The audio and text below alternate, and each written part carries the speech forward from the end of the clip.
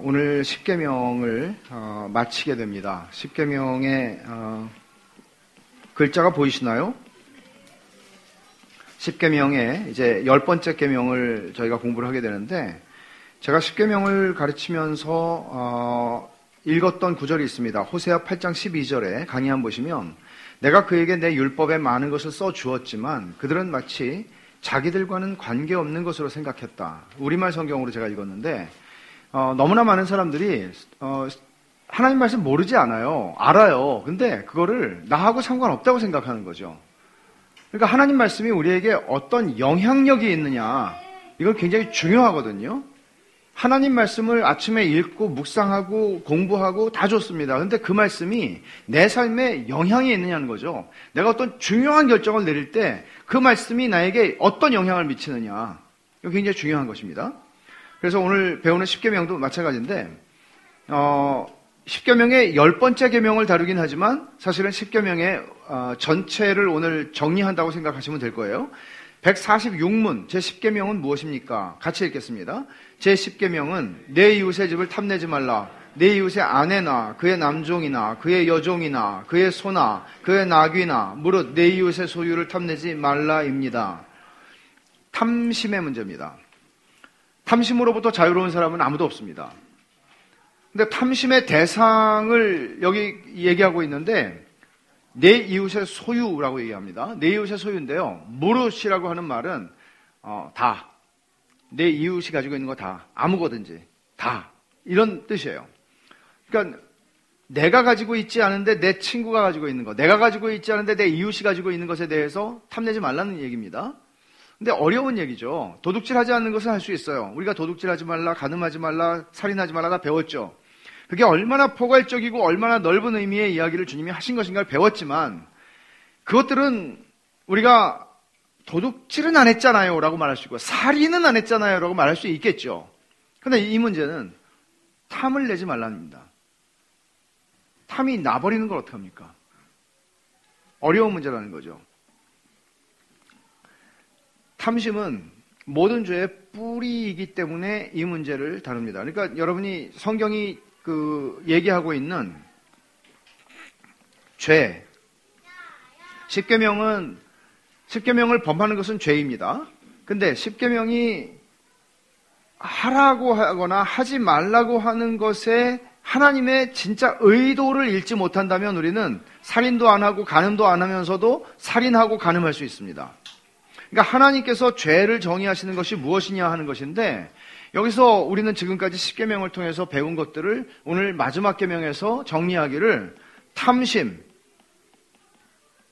탐내는 것 자체가 죄라고 지금 얘기를 하는 것입니다. 그러니까 탐심으로부터 완전히 자유로울 수 있는 사람이 어디 있겠습니까? 여러분, 이게 되게 이제 오늘 테스트를 해보는 건데요. 저 문을 닫았잖아요. 그러면 저희 주일학교 하잖아요. 유치부. 근데 제가 말하는 것도 절로 안 들어가기를 간절히 바라고, 쟤네들이 떠드는 것도 일로 안 오기를 간절히 바라는데, 약간은 들립니다. 근데 쟤네들이 방해를 안 받았으면 좋겠어요. 여튼 지금 그런 형국입니다. 오늘 한번 해본다고 그랬는데, 쟤네들은 뭐, 제가 아무리 해도 신경 안 쓸 아이들이니까,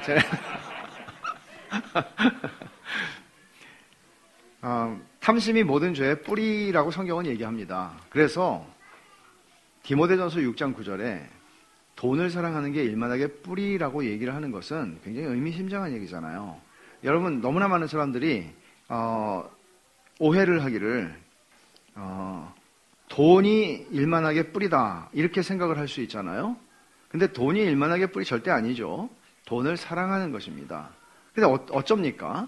돈은 우리의 사랑을 간절히 기다리고 있는데, 기다리는 정도가 아니죠. 적극적으로 구애를 하고 있는데 우리에게 어쩝니까?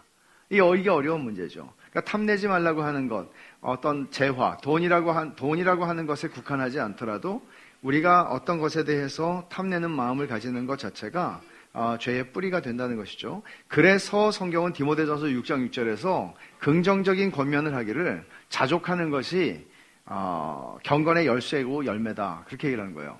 디모데전서 6장 6절은 이런 말이거든요. 자족함이 없으면 경건이 유익하지 않다. 그러면 자족이라는 말을 여러분 어떻게 이해를 하세요? 그것은 내 삶의 자리에서 만족히 여기는 것이잖아요. 그러니까 나도 저거 있어야 나는 좀 기분이 좋아질 것 같은데, 난 저게 있어야 될 것 같은데, 이런 생각이 아니고 하나님이 나에게 주신 것 안에서 내가 만족하는 거란 말이에요. 그러면 도대체 우리가 어떻게 이런 만족을 누릴 수 있습니까? 그러면 아무리 여러분이 말씀을 배우시고 여러분이 아무리 열심히 기도를 하셔도 눈 뜨고 딱 친구를 만났는데 아니 갑자기 없던 것을 가지고 있어 내가 원하는 것을, 그러면 다 달아난다는 얘기죠. 그러니까 이제 이런 면에서 우리는 신앙생활이 왜 진보가 없는가, 우리 자신들 한번 생각해 볼 필요가 있는 거죠. 왜 신앙생활이 진보가 없는가? 그러면 이런 질문을 던져야 돼요. 나는 욕심의 문제를 어떤 방식으로 처리하고 다루고 살아가고 있는가? 나는 욕심의 문제를 어떻게 다루고 있는가? 내가 다루지 않을 수 있거든요. 만약에 나에게 여유 있는 돈이 있다면 내 욕심이 드는 것을 돈으로 얻을 수 있는 것이라면 그것을 얻겠죠. 또는 내가 다른 방식으로 얻을 수 있는 나에게 어떤 자원이 존재한다면 돈이 아니더라도 내가 바라는 것을 얻을 수 있겠죠. 근데 여러분들이 바라는 것 자체가 죄는 아니잖아요. 근데 탐내는 것들을 그런 방식으로 여러분 안에서 있는 욕구, 욕망, 탐욕을 그런 방식으로 여러분이 처리하시고 살아오신다면 여러분들의 신앙이 자랄 가능성은 없습니다. 단언할 수 있습니다. 자라지 않습니다. 147문을 한번 보죠. 10계명에서 요구하는 의무는 무엇입니까? 같이 읽겠습니다. 10계명에서 요구하시는 의무는 우리 자신의 처지에 전적으로 만족하고 온 마음에 우리 이웃을 향한 어진 태도를 가짐으로써 우리의 모든 내면의 뜻과 정서가 우리의 이웃을 감동시킬 만큼 그의 모든 소유를 돌보고 증진시키는 것입니다. 긍정적인, 적극적인 차원의 얘기를 하는 거죠. 탐내지 말라고 했는데, 탐내지 말라는 말은 긍정적인 의미에서 받아들일 수 있는 게 있어요. 적극적인 면에서. 첫째, 만족하라는 거예요. 아니, 만족을 할 수 있어야 만족하지. 이렇게 말할 수 있잖아요. 히브리서 13장 5절 한번 여러분 찾아보시죠.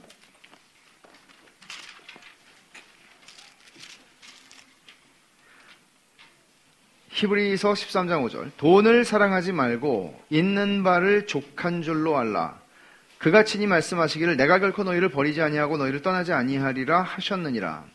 히브리서가 쓰여진 맥락은 예수 믿는 것 때문에 박해를 너무나 많이 받다 보니 배교를 하는 일까지 일어나고 그들이 손해가 이만저만이 아닌 거죠. 예수 믿는다는 것 때문에. 이런 상황 속에서 지금 히브리서를 쓰고 있습니다. 근데 말하는 거예요. 돈을 사랑하지 말고 있는 바를 족한 줄로 알아.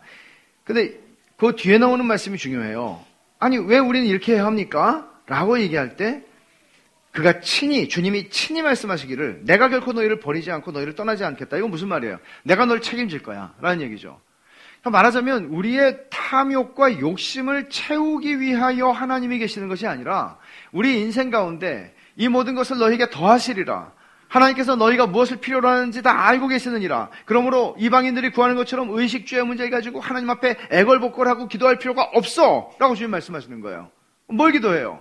하나님의 나라와 그의 의를 위해서 구하라고. 그래서 너희는 기도할 때 이렇게 기도하라. 이름이 거룩히 여김을 받으시오며 나라의 임하옵시며 뜻이 하늘에서 이룬 것 같이 땅에서도 이루어지이다. 하나님의 나라와 하나님의 뜻과 하나님의 이름을 위해서 기도하라는 거잖아요. 그러면 언제 우리는 먹고 살아야 되는데 하나님이 너희가 먹고 살아야 되는 거 아셔. 그리고 이 모든 걸 더 하실 거야 라고 약속하십니다. 여러분, 그러면 이런 질문 하죠. 그러면 제 욕심은요? 원하는 게 있는데 제 욕심은 안 채워주십니까? 하나님께서 우리의 욕심을 채워주신다고 말씀하시진 않아요. 그 이유를 우리는 여러 가지 심리학적으로도 얘기할 수 있겠으나 우리의 인간의 마음을 창조하신 분이 하나님이시잖아요. 인간의 마음을 창조하셨는데 여러분, 인간의 마음은 우리의 욕구가 채워지면 채워질수록 만족하는 방향으로 이젠 다 채워졌어. 주님 이제는 더 원이 없습니다 라는 쪽으로 가지 않는다는 것이 문제예요. 채워지면 채워질수록 우리는 계속해서 잠언에 나오는 거머리 유머 있잖아요. 계속해서 다고다고 하느니라. 끝이 없다는 거죠. 끝이 없다는 거죠. 놀라운 것입니다. 우리는 결코 만족하지 않습니다. 그래서 그런 방식으로 하나님이 우리의 욕구에 응답하심으로써 당신의 선하심을 증명하지 않으십니다.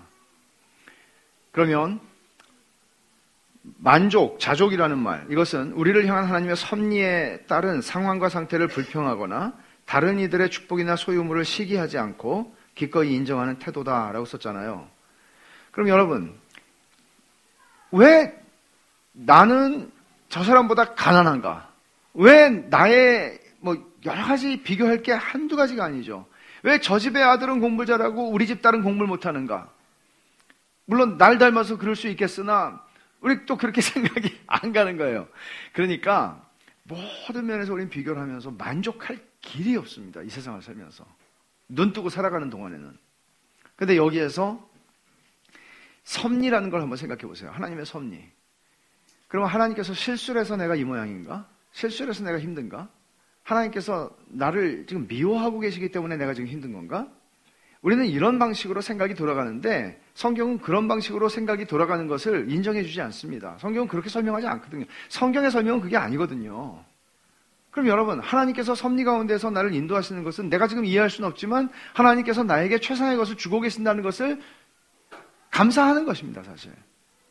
근데 이게 아니면, 그러니까 신앙은 이거예요, 신앙은. 근데 이게 아니면 여러분, 평생 우리가 어떻게 감사할 수 있겠어요? 감사 못하죠. 무슨 감사가 가능합니까? 왜 저 집에는 안 일어나는 일이 우리 집에 일어납니까? 왜 저렇게 되기를 원하는데 나한테는 저렇게 되는 일이 주어지지 않습니까? 그러니까 하나님의 섭리에 대한 반항이라는 거죠.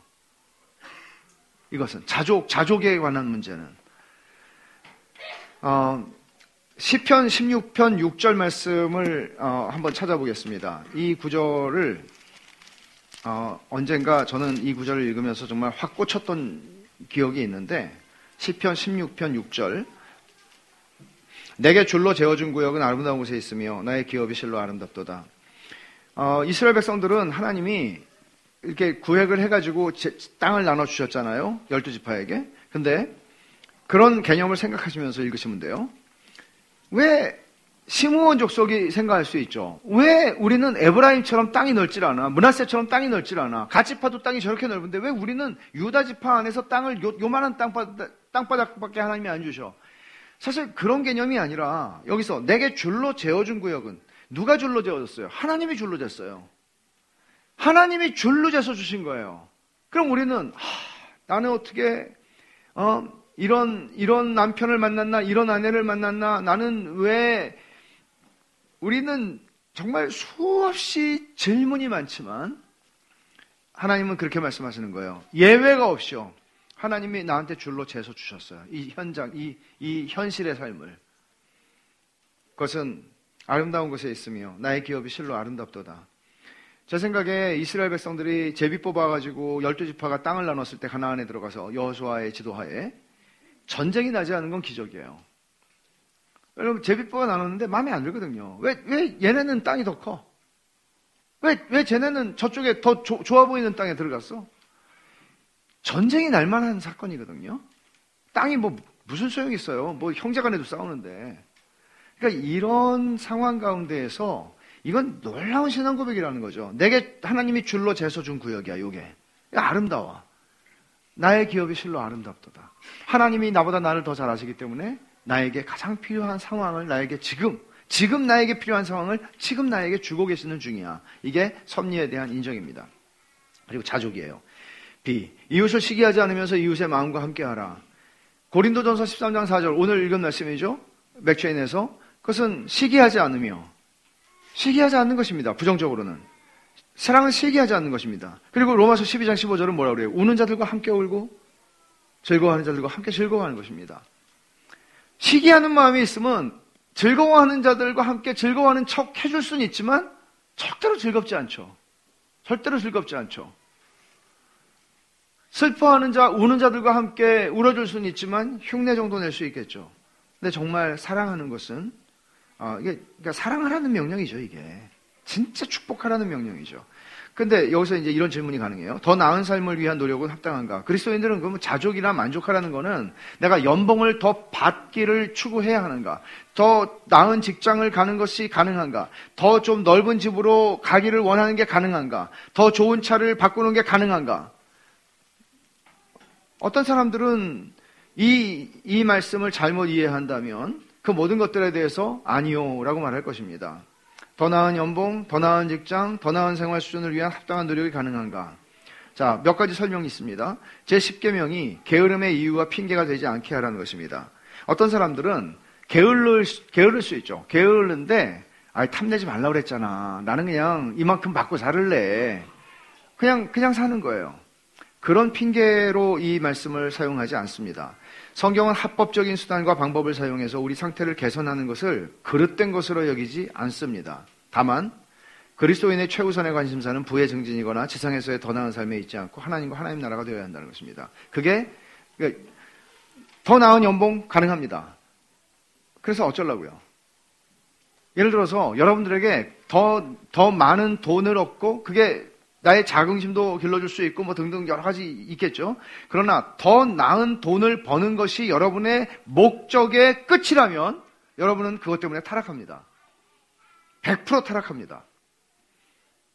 그 다음의 목적이 반드시 있어야 합니다. 절대적으로 중요한 거죠. 이것은 돈만의 문제가 아닙니다. 내가 성취하고자 하는 어떤 무엇이 있을 수 있잖아요. 근데 그래서 어쩌려고요? 그 다음의 목적이 있어야 돼요. 그리스도인들에게는. 그게 없으면 우리는 그 성공이 우리를 무너뜨립니다. 148문을 볼까요? 제10계명에서 금지하는 죄, 이제 부정적인 명령의 의미를 묻는 것인데요. 답을 한번 같이 읽어보겠습니다. 제10계명에서 금지하시는 죄는 우리의 재산에 만족하지 않고 우리 이웃의 소유를 시기하고 배아파하며 이웃의 소유에 대해 부당한 뜻과 탐심을 갖는 것입니다. 아까는 이제 만족하라는 명령이라는 거죠, 이게. 근데 여기서 금지하는 부정적 차원은 만족하지 못하는 것을 조심하라는 것입니다. 우리는 하루에도 10번은 만족하지 못하는 심리의 상태를 경험할 때가 있습니다. 근데 자신의 소유에 만족하지 못하는 태도, 첫째, 아합 왕의 케이스를 생각해 보세요. 아합 왕은 왕입니다. 자기가 웬만하면 원하는 것들 다 가질 수 있어요. 근데 나봇의 포도원을 보니까 너무나 저 포도원이 가지고 싶어요. 자기 딴 데 포도원 많이 있는데도. 그래서 그 땅을 가지고 싶어서 나봇하고 이제 딜을 하려고 그러는데 나봇이 이건 하나님이 기업으로 주신 땅이기 때문에 우리 지파에게 이건 팔 수 없다고. 그러니까 이제 이 병이 나는 거죠. 근데 이게 좋은 부인이겠습니까? 남편 병난 걸 불쌍히 여겨서 여보 걱정하지 마. 내가 얻어줄게. 그리고는 거짓 증인 세워서 나봇을 죽이고 결국에는 그 땅을 차지하게 하는 이세벨. 결국은 하나님은 이걸 심판하십니다. 그리고 자족함이 없을 때 정말 자족함이 없으면 경건한 것이 유익하지 않다고 하는 말씀, 디모데전서 6장 6절 말씀 기억하시면 자족함이 없으면 하나님의 선하심을 신뢰할 수가 없습니다. 불평이 생기는 거죠. 아니 왜 하나님은 나한테 이런 걸 안 주시나? 왜 하나님이 나한테 이렇게 하시나? 불평을 하는 거죠. 결코 감사를 할 수 없습니다. 범사의 감사? 말도 안 되는 소리죠. 범사의 불평이죠. 범사의 불평. 여러분 그리스도인의 삶에서 범사의 불평이 일어나는 말을 할 사람이 있으면 하고 말할 사람이 없으면 안 하고 속으로만 그 불평을 하겠지만 그렇게 불평하는 것이 우리 마음에 많아지면 많아질수록 우리의 신앙을 잡아먹습니다.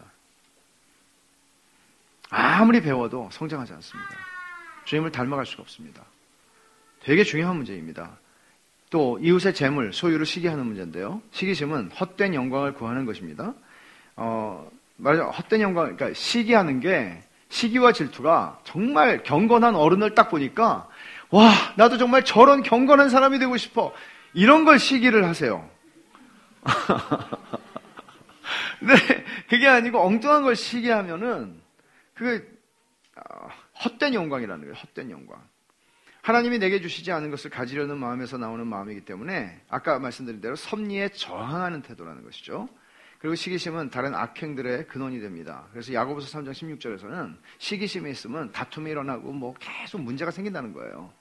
시기심은 그렇게 만들 수밖에 없죠. 그러니까 여러분, 시기심으로부터 자유한 사람이 이 세상에 누가 있습니까? 죄인인데. 근데 교회에서는 이제 최소한 이런 말씀을 우리가 하잖아요. 탐내지 말라, 시기심은 아니다. 그러니까 있지만 꼭 누르면서 이렇게 하잖아요. 근데 이 세상에서는 시기심을 누르라고 말하지 않습니다. 시기심은 긍정적인 의미에서 네 발전의 원동력이 된다고 얘기할 수 있죠. 시기하라. 네가 할 수 있는 모든 것을 시기하라. 그럼 네가 성장할 것이다. 손해볼 게 없다. 조금이라도 더 얻을 수 있다. 그걸 얻을 수 있을지 모르지만. 그러나 여러분, 시기심은 우리의 신앙을 죽입니다. C를 보시면 이웃의 재물에 대해 배아파하는 태도. 이것도 이 구절 하나 읽으면 좋겠는데, 느헤미야 2장 10절입니다. 전 이 구절 되게 인상적인 구절이라고 여기는데, 느헤미야가 이제 예루살렘 성벽을 건축하기 위해서 총독으로 파송을 받아서 왔는데, 그 지방에 있던 이 시샘하는 무리들이 이렇게 표현을 하는 거죠. 2장 10절을 보면, 호론 사람 산발랍과 종되었던 암몬 사람 도비아가, 이 못된 사람들이죠. 이들이 이스라엘 자손을 흥왕하게 하려는 사람이 왔다 함을 듣고 심히 근심하더라. 그러니까 느헤미야의 존재를 이들은 알아봤습니다. 느헤미야를 이렇게 본 거죠. 이스라엘 자손을 흥왕하게 하려는 사람. 저는 그리스도인이 얻을 수 있는 최고의 칭호 가운데 하나가 이런 거라고 생각을 합니다. 하나님의 백성을 흥왕하게 하려는 사람. 목사를 얘기하는 게 아니고요. 그리스도인으로서 우리가 살아가면서 하나님의 나라를 흥왕하게 하는 존재로 살아갈 수 있고, 그런 이야기를 들을 수 있다면 이거는 굉장한 칭호죠. 이웃의 소유에 대한 과도한 끌림과 애착을 갖는 태도.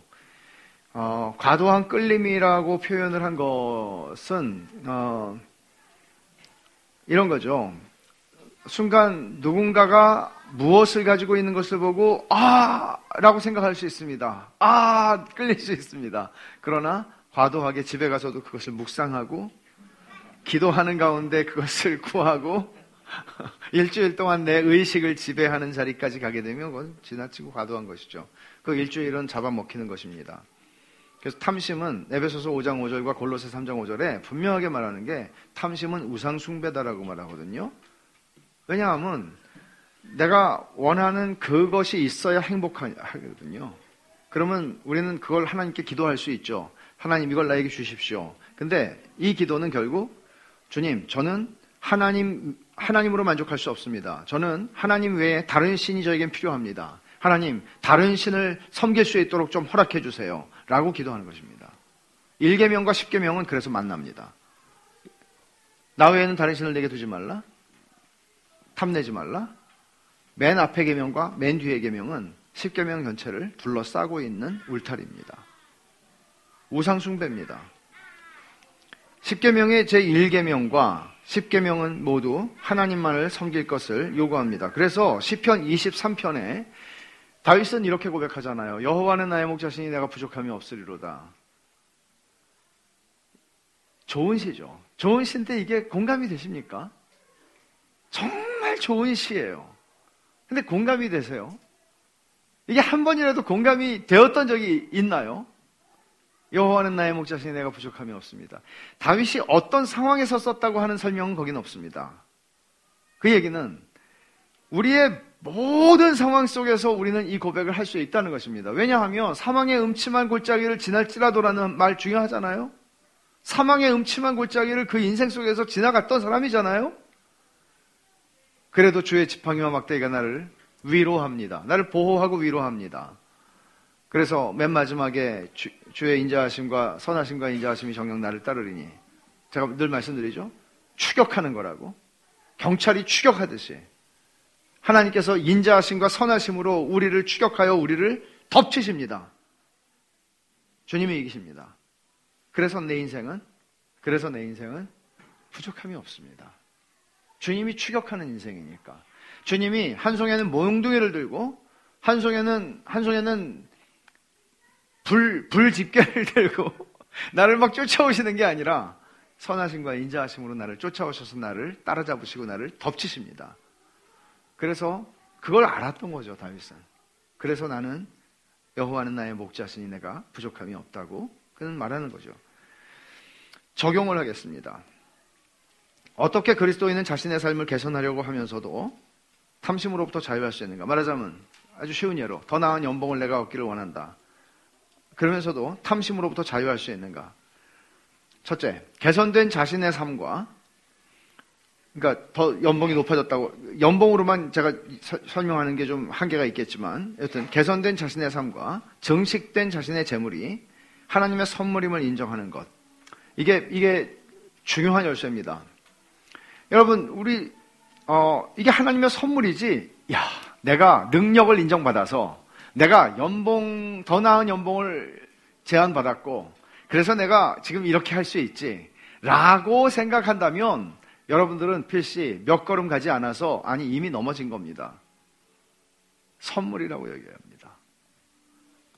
그래서 신명기 8장에 이런 말씀 하잖아요. 찾아보세요. 신명기 8장.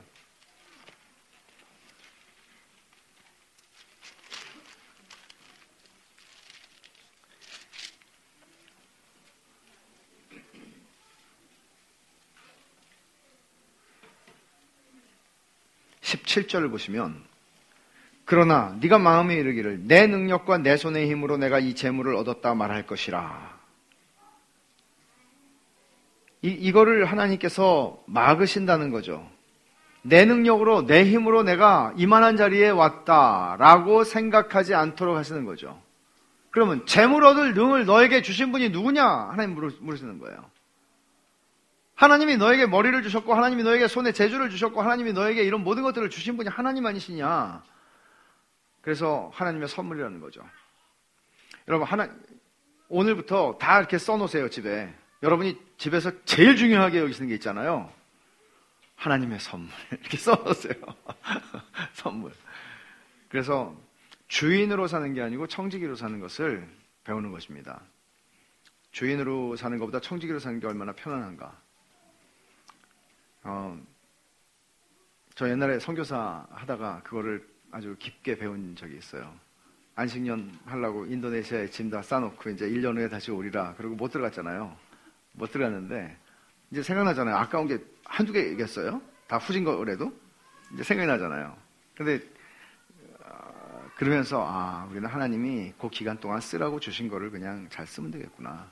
그런 생각을 하고 했던 적이 있는데, 그런 것들을 때때로 하나님이 우리에게 가르치시는 때가 있어요. 그럴 때 잘 배우실 수 있기를 바랍니다. 그리고 수단이라는 사실을 인정하십시오. 마태복음 6장 33절에 너희는 먼저 그의 나라와 그의 의를 구하라. 그리하면 이 모든 것을 너에게 더하시리라 고 말씀하시잖아요. 그러니까 우리의 궁극적인 그보다 더 높은 목적, 하나님이 있어야 합니다. 그렇지 않으면 우리는 망가지기 십상입니다. 탐심으로부터 자유할 길이 없습니다. 6번, 어떻게 그리스도인은 자족하는 가운데 정의의 편에 서서 사회 약자들을 대변하는 일을 할 수 있는가? 여기 사회 약자라고 쓴 것은 이런 거예요. 아까 어진 마음을 이웃들을 향해서 품고 이웃들의 재산을 보호해주고 이웃들이 잘 되도록 해주라는 명령이라고 지금 얘기를 했잖아요. 그럼 어떻게, 여기 사회 약자라고 하는 건 이웃을 의미해요. 강도 만난 사람 얘기예요. 그러면 사회의 한편을 향한 증오와 감정과 행위 대신 사랑으로 행하라는 거예요. 그러니까 프롤레타리아 혁명하고 그 공산주의 얘기하는 그런 방식은 뒤집어 엎는 거잖아요. 유산계급을 무산계급의 혁명을 통해서 뒤집어 엎는 거잖아요. 죽이는 거잖아요. 증오가 있잖아요. 근데 그런 방식으로 행하지 않는다는 것이죠, 그리스도인들은. 온 마음에 우리 이웃을 향한 어진 태도를 가짐으로써 우리의 모든 내면의 뜻과 정서가 우리의 이웃을 감동시킬 만큼, 이게 47문의 답이에요. 그러니까 결국은 감화를 받는 삶을 그리스도인들이 살아갈 수 있다는 거죠. 그 수준으로 간다는 거죠. 그래서 이렇게 하는 것은 늘 우리 내면의 싸움인데요. 죄인을 미워하는 것보다 죄를 슬퍼하는 것이 앞서야 하는 거죠. 보면 정말 저것도 인간인가 이런 생각을 하게 되는 게 얼마나 많겠습니까? 그런데 그러니까 우리는 보이는 것이 전부가 아니잖아요. 누구나 그럴 수 있어요. 독재자 같은 사람이나 이런 사람들 보면 정말 저런 인간들이 있구나. 저건 짐승이지 인간이 아니다. 이렇게 말하죠. 근데 우리는 하나님의 형상인 인간을 짐승처럼 만들어낼 수 있는 능력은 도대체 어디서 오는 것인가? 그리스도인들은 보이는 게 다가 아닌 사람들이잖아요. 그리스도인들에게는 보이지 않는 세력이 있다는 것을 알고 이 일을 하고 있는 영적 차원의 적을 알고 인식하고 그 싸움을 함께 싸우는 것입니다. 그 싸움을 그걸 보기 때문에 우리는 하나님의 나라가 이 땅에 임하기를 기도할 수 있고 하나님의 뜻이 이루어지기를 기도하는 거죠. 그게 보이지 않으면 우리는 저런 인간은 제거되어야 해. 그냥 그것만 그냥 딱 생각하는 거란 말이에요. 그러나 영적 차원의 적을 알고 인식할 때, 그리고 죄인을 미워하는 것, 이런 질문을 할 수 있죠. 죄와 죄인을 구별할 수 있는가? 죄는 미워하되 죄인은 사랑하라. 그거 어떻게 할 수 있는가? 어려운 문제입니다. 그러나 중요한 것은 죄 자체를 슬퍼하는 것이 우리에게는 필요하다는 것입니다. 그것이 그리스도인과 그리스도인이 아닌 사람들의 차이니까요. 그래서 오늘 우리가 살핀 이 탐심의 문제, 10계명, 10번째 계명, 이 탐심의 문제는 그리스도인들에게 있어서 여기까지 잘 왔을 수 있어요. 저는 살인하지 않았습니다. 저는 간음하지 않았습니다. 저는 도둑질하지 않았습니다. 근데 마지막에 주님 말씀하시는, 그렇게 대답하는 사람에게 말씀하시는 거죠. 내 이웃의 것을 탐내지 말라. 무릇 내 이웃의 것을 탐내지 말라. 여기서 우리는 다 무너집니다. 첫 번째 계명에서 이미 무너졌다는 사실을 발견하게 됩니다. 우리는 하나님으로 만족하지 않았고 하나님 외에 다른 신이 필요한 존재로 살아왔던 것입니다. 이런 부분들을 늘 살펴서 우리는 10계명에 나타난 구원받은 하나님의 백성들은 10계명에 나타난 하나님의 뜻을 알고 그 뜻을 따라 살아가고 싶은 마음을 가지고 주님이 제게 주신 은혜를 생각할 때 주님 뜻대로 살고 싶습니다. 주님의 뜻이 무엇입니까? 그럼 하나님께서는 가장 기본적으로 우리에게 10계명을 제시하세요. 그러면 우리는 10계명에서 하나님으로 만족하고 사는 것이구나. 이것을 첫 번째 계명과 마지막 계명에서 배우게 되고 그것이 두 번째부터 9번째 계명 모두를 다 포괄하는 법인 것입니다. 하나님 안에서 만족하는, 하나님이 나에게 줄로 재어주신 구역은 아름다운 곳에 있으며 하나님이 내게 주신 기업은 실로 아름답다. 여러분들이 어떤 처지에 있든지 그것을 기억하십시오. 그리고 그 싸움을 하십시오. 이게 믿음의 싸움입니다. 기도하겠습니다. 하나님 아버지, 무릇 내 이웃의 소유를 탐내지 말라고 하신 10번째 계명을 저희가 살폈는데 참 인간으로서 이 말씀을 저희가 지킬 수 없다는 사실을 저희는 인정하지 않을 수가 없습니다. 하나님 아버지, 저희는 너무나 저희 삶에 받아들이기 어려운 게 많고요. 왜 이렇게 내 삶을 하나님이 인도하시는지에 대해서 질문이 많습니다. 하나님 아버지, 그래서 하나님께서는 저희들에게 이 싸움을 명하십니다. 탐내지 말라. 믿음으로 하나님이 나에게 주신 삶의 자리를 만족하며 받아들이고 그것이 하나님이 내게 주시는 최상의 것이라는 사실을 믿음으로 인정하라고. 그래서 저희들은 주님 앞에 이 시간에 간구하기를 원합니다. 주님, 이 믿음의 싸움을, 이 믿음의 선한 싸움을 잘 감당할 수 있게 해주시고 이기게 하여 주시옵소서. 그런 믿음을 저희들에게 허락해 주시옵소서. 이 세상은 그저 눈에 보이는 것과 또 눈에 보려 하지 않아도 저희 눈에 보여주려 하고 그것을 저희들의 손에 쥐어주려 하며 그것만 가지면 우리가 좀 더 나아질 것이라고 생각하게 만드는 세상입니다. 하나님 아버지, 이런 세상에서 저희의 마음을 지키게 해주시고 하나님 안에서 만족하는 것을 누릴 수 있게 해주시고 이것만 있으면 더 행복할 것이라는 착각이 아니라 더 많이 사랑하며 살아갈 수 있는 저희가 되게 하여 주시옵소서. 예수님의 이름으로 기도하옵나이다. 아멘.